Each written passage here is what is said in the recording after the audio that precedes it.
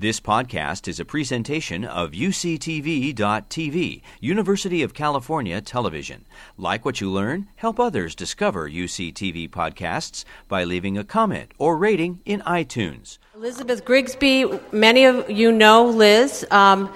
Liz is a client, an advocate for the Golden Gate Regional Center.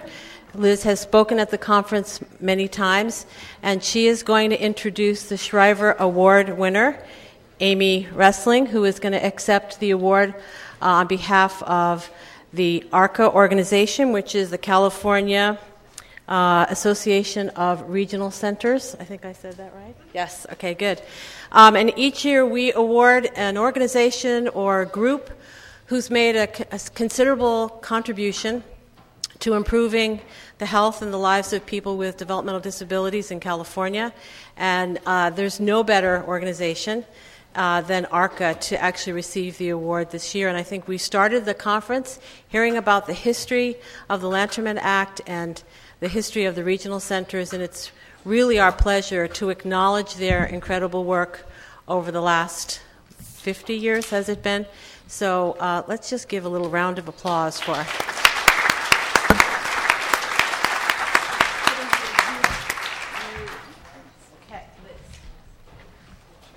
hold this for you? Okay.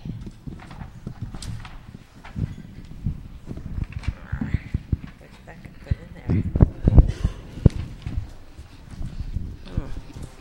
You have a copy? I do not.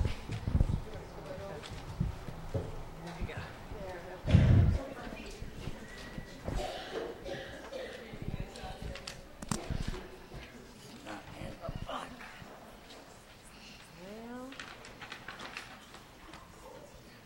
Be just a second. There. Here we are. Okay.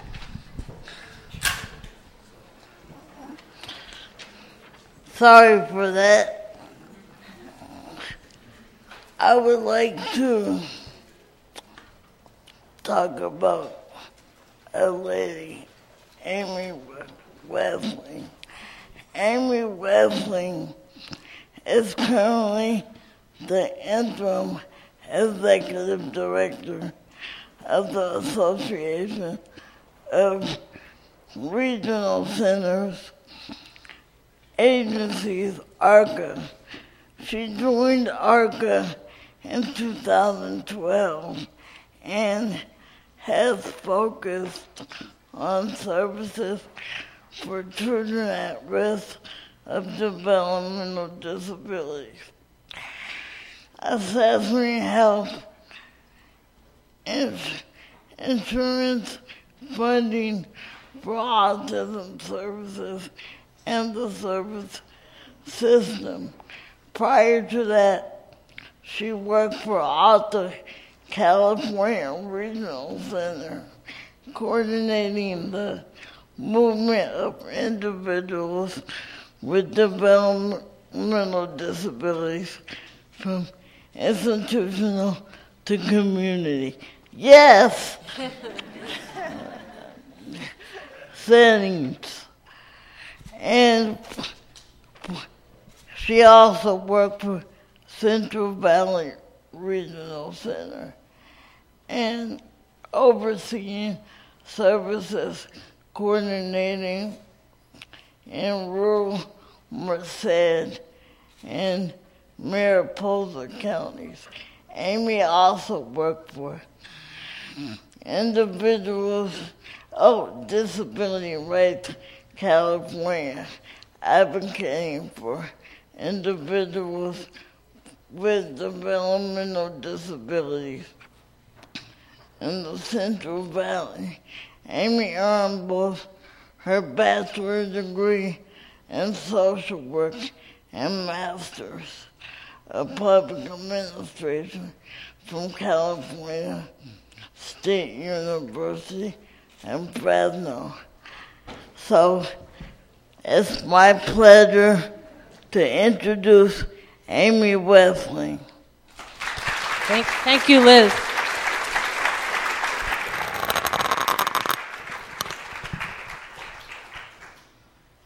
Okay. Thank you all so much for being here, and thank you, Liz, for that great introduction. I really appreciate it, and I first just want to say thank you again for being here, and on behalf of the Association of Regional Center Agencies, and really on behalf of all the regional centers in California, thank you for the award.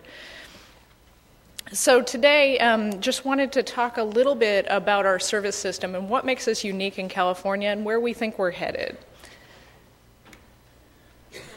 Okay. And today we'll talk briefly about the structure and history of California's developmental services system, because we never get tired of talking about ourselves. We'll talk about how the feds look at us. And we'll talk about factors that are going to shape our future, or those that we think will. And then we'll try to reserve a few minutes at the end for question and answer.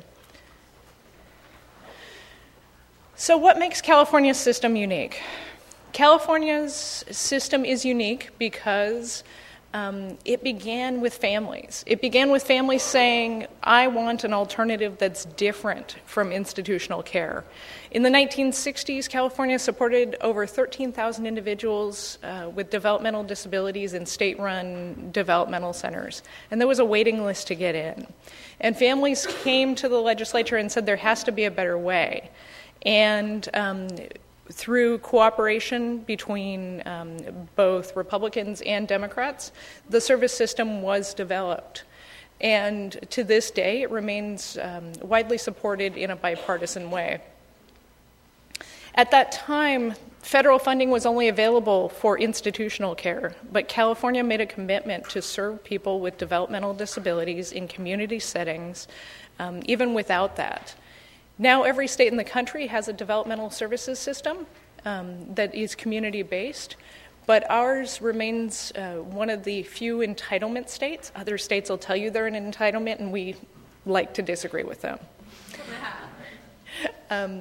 And the other thing that makes our system really unique is it's not government-run.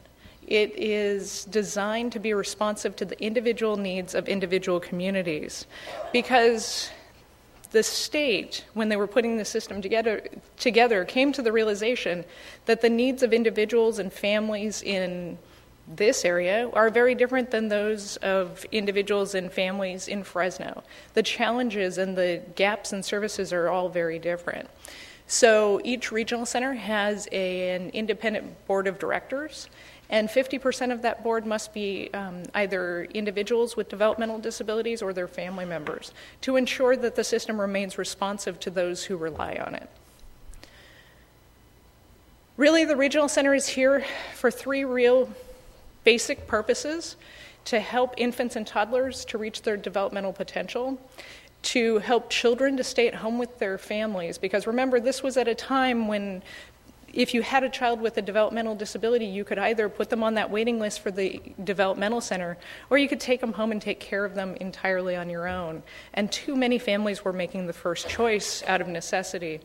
And then the third goal of the system is to support adults to live as independently as possible. Regional centers don't do the day-to-day hands-on work with individuals, but they fulfill a lot of important functions. They provide intake and eligibility to ensure that people who qualify for services are brought in. They provide lifelong service planning, talking about what is it that you need and how can we help you get it. They provide clinical support, oftentimes acting as a hub of excellence for medical information in their communities. Regional centers were designed to fill in gaps in services. They aren't here to take the place of other services, but they're here to help you access other services in your community through things such as Medi-Cal, in-home supportive services, special education, and the like.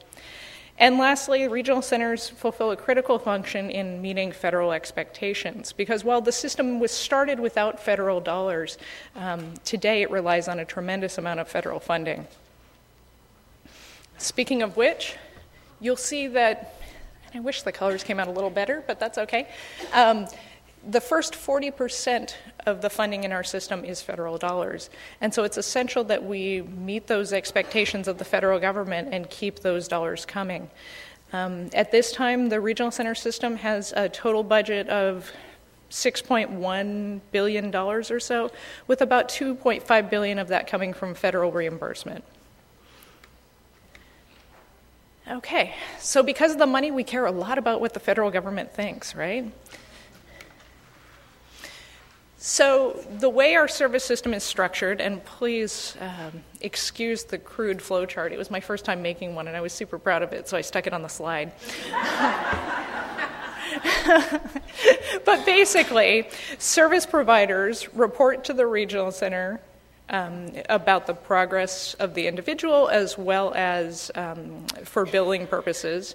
The regional centers bill the Department of Developmental Services. The Department of Developmental Services bills the federal government. Money comes out of the federal government, and it all goes back up the stream the other direction. The reason that it all goes through, or the vast majority of it goes through the Department of Healthcare Services, is they are what we call our statewide, our single state entity for Medicaid. Basically, the federal government doesn't want to talk to every department in the state, or in any state for that matter. So most of this funding is Medicaid funding, and it has to flow through the Department of Healthcare Services. Okay. The federal government pushes a lot of initiatives on states. And the good news is that in California, we've always had a very progressive system. We've always wanted to see people participating in their communities. We've always wanted to see people living independent lives. And so some of the trends that are being pushed at the federal government, at the federal level, are much tougher for other states than they are for California at this time. And some pose a challenge, frankly, because of the scale of our system. We serve 300,000 individuals with developmental disabilities in the state of California. Other states, for example, the state of Tennessee, serves about 8,000. And so you'll begin to see why that's a challenge for us. First and foremost, the federal government wants to see person-centered planning. They want to see that the person and their needs and their individual wants and desires are central to the determination of what services they will receive. I heard one speaker one time refer to this as finding that balance between what someone needs and what someone wants, what the person requires, and what makes their life worth living. And that's really how we look at it. So we don't, it is possible to meet someone's health and safety needs without really giving them the life that they desire. And that's really the balance that we strive to achieve here in California. We started doing person-centered planning in one form in 1992 in this state, and other states are just now starting down this path. Conflict-free case management. In California, as I mentioned, regional centers don't provide that day-to-day direct support. In some other states, the agencies that provide the case management function are also service providers, and you could see the potential for conflicts of interest there. The federal government wants to see higher levels of community integration. They want to see people out in their communities, and they want to see people part of their communities. And we are continuously growing and changing in this way, having less settings that are set aside just for people with disabilities and finding more creative ways to support people in natural communities, which we believe is good not only for the individual but for the community as well. There's also an emphasis on greater levels of community employment. As we know, employment isn't just about a paycheck. It's about a sense of belonging. It's about finding a community. It's about creating a space for yourself in that community. And so the emphasis at the federal level and at the state level as well is on helping people to find their place in this world. Measuring outcomes. We can really easily measure what we provide, but we're working hard to begin to measure the ultimate impact on someone's life. We don't just want to provide services. We want to provide services that make people's lives better and that make them fulfilled and that help them to achieve their goals. One method for measuring progress in this way is the National Core Indicators Project, which soon all 50 states will participate in, and it allows us to compare outcomes from California to other states, and also across regional centers as well. So, for instance, here is a chart from the National Core Indicators.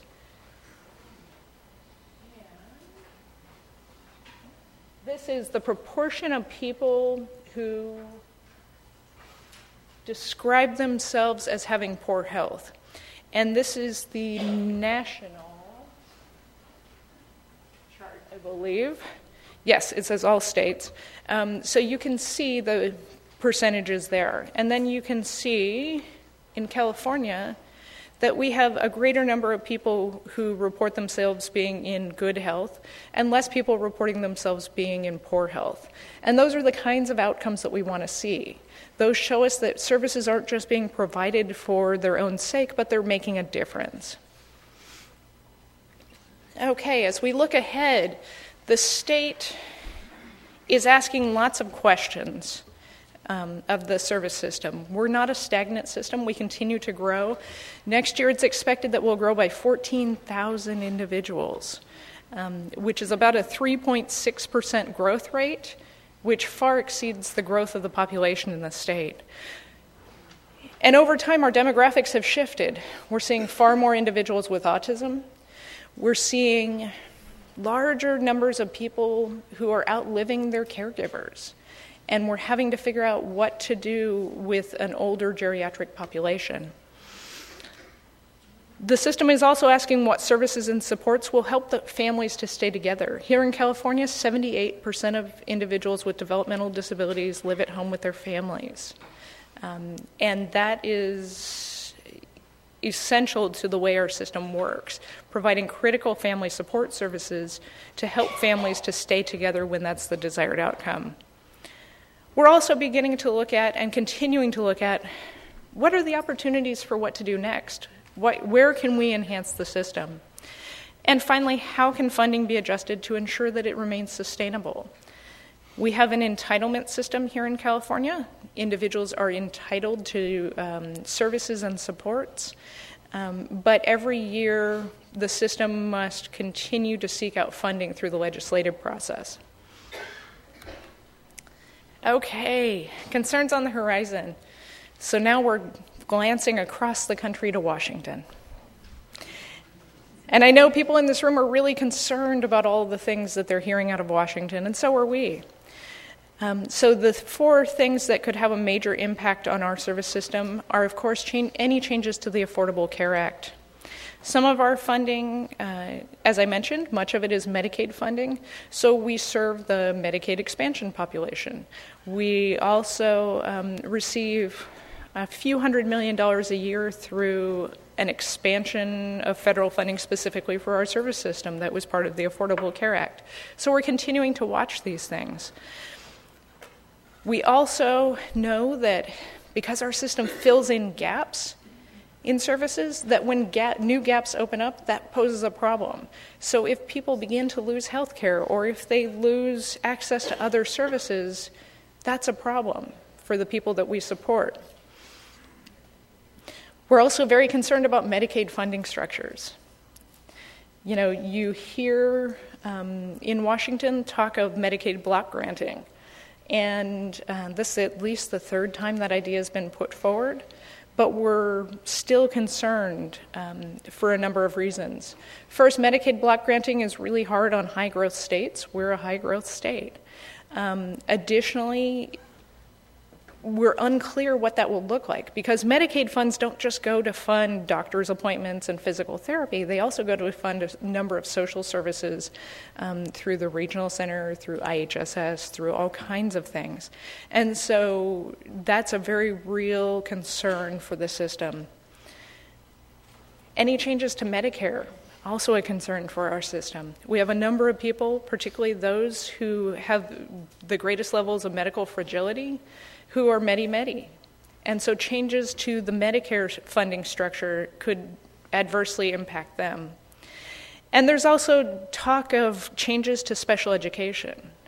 Again, we look at the comprehensive whole person, and we have to think about what are the challenges that not only our system will face, but that these individuals that we support will face and their families will face. So those are things that we continue to monitor and continue to try to educate our lawmakers about. So, as if that's not depressing enough, and sadly those are the things that keep me up at 3 a.m., thinking about Medicaid block granting. Hopefully you all, if you're up at that hour, have something else to worry about. But a final thought. Our system turned 50 years old last year. And there's a great video called We're Here to Speak for Justice. If you haven't seen it, please take the time out to do it. It's from those inspirational families who founded our system and who gave us the backbone of what we do today. And one of them said, we were clearing away new paths to get the work done, to get what we needed. They didn't exist, so we had to work on it so that they did exist. And today we consider ourselves continuing to chart new paths where they didn't exist yesterday. Any questions?